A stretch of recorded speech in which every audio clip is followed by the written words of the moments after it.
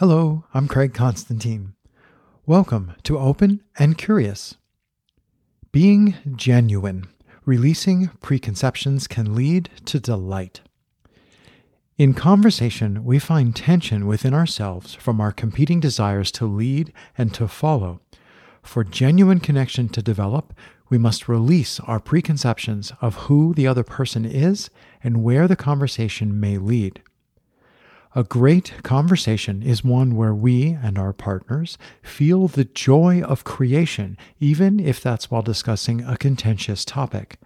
We have little chance of being creative if we know, or think we know, where things are headed. David Bohm, in his essay titled On Dialogue, has this to say: "The picture or image is of a stream of meaning flowing among and through us and between us. This will make possible a flow of meaning in the whole group, out of which may emerge some new understanding. It's something new which may not have been in the starting point at all. It's something creative."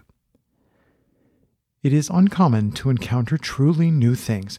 It's the appearance of something new in a living conversation which alerts us to pay fresh attention. Surprised, we wonder, is this new thing true? Where did this new thing come from? Why have I not discovered this sooner? How delightful is that? Anyway, thanks for listening. I appreciate your time and attention, and I don't take it for granted.